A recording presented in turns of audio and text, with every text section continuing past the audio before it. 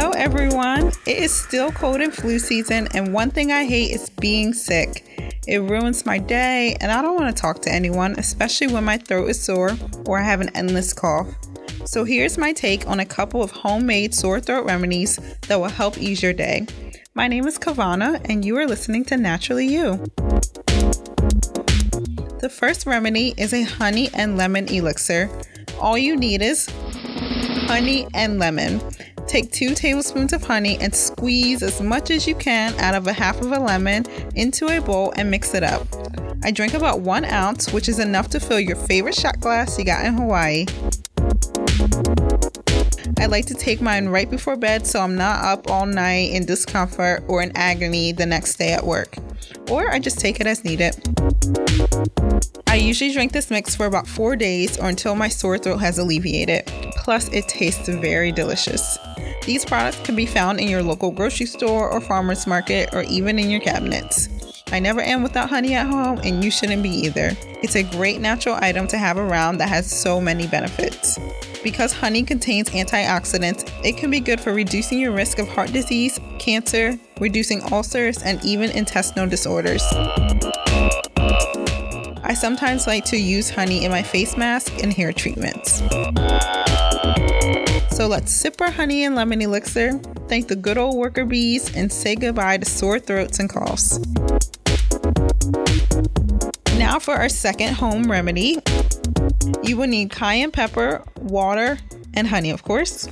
I like to have an empty water bottle handy as well, just so I can just pour it all in there, or you can drink it in a glass if you like. First, you will need to boil some water. As the water is boiling, add about a half a teaspoon of cayenne pepper and 1 teaspoon of honey. After the mix has mixed in the water for about 2 minutes or so, go ahead and turn the water off, let it cool down to room temperature or drinking water temperature, however you may like it, and go ahead and drink it up. I usually like to fill the water bottle and take it with me. Just remember, if you're going to do it like that, the cayenne pepper will settle at the bottom, so make sure you shake it up. And once again, these items can be found in your grocery store or farmer's market or even at home in your cabinets. Very inexpensive remedies for a common problem. So that is the end of our show. Before I go, I would like to put out a disclaimer, also known as don't be coming for me. I'm not a doctor or affiliated with one. If you have any questions or concerns about the information given in these podcasts, please contact your local healthcare provider. If an allergic reaction is to occur from using one of these products or you have an existing allergy, please discontinue the use or do not use it at all. And go to the emergency room, go see your doctor. Don't wait for it to get worse. Thank you all for listening and tuning in. I can't wait to have you all back next week. Please tune into my next episode to learn about some of my homemade face masks.